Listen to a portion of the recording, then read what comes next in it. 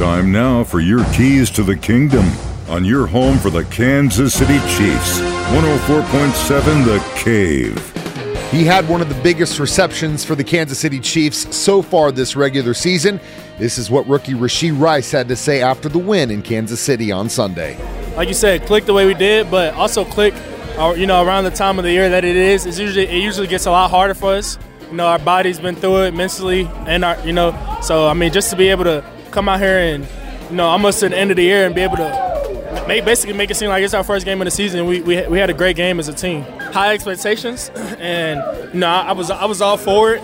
I didn't take it as, man, I got a lot of weight on my back. I took it as a challenge.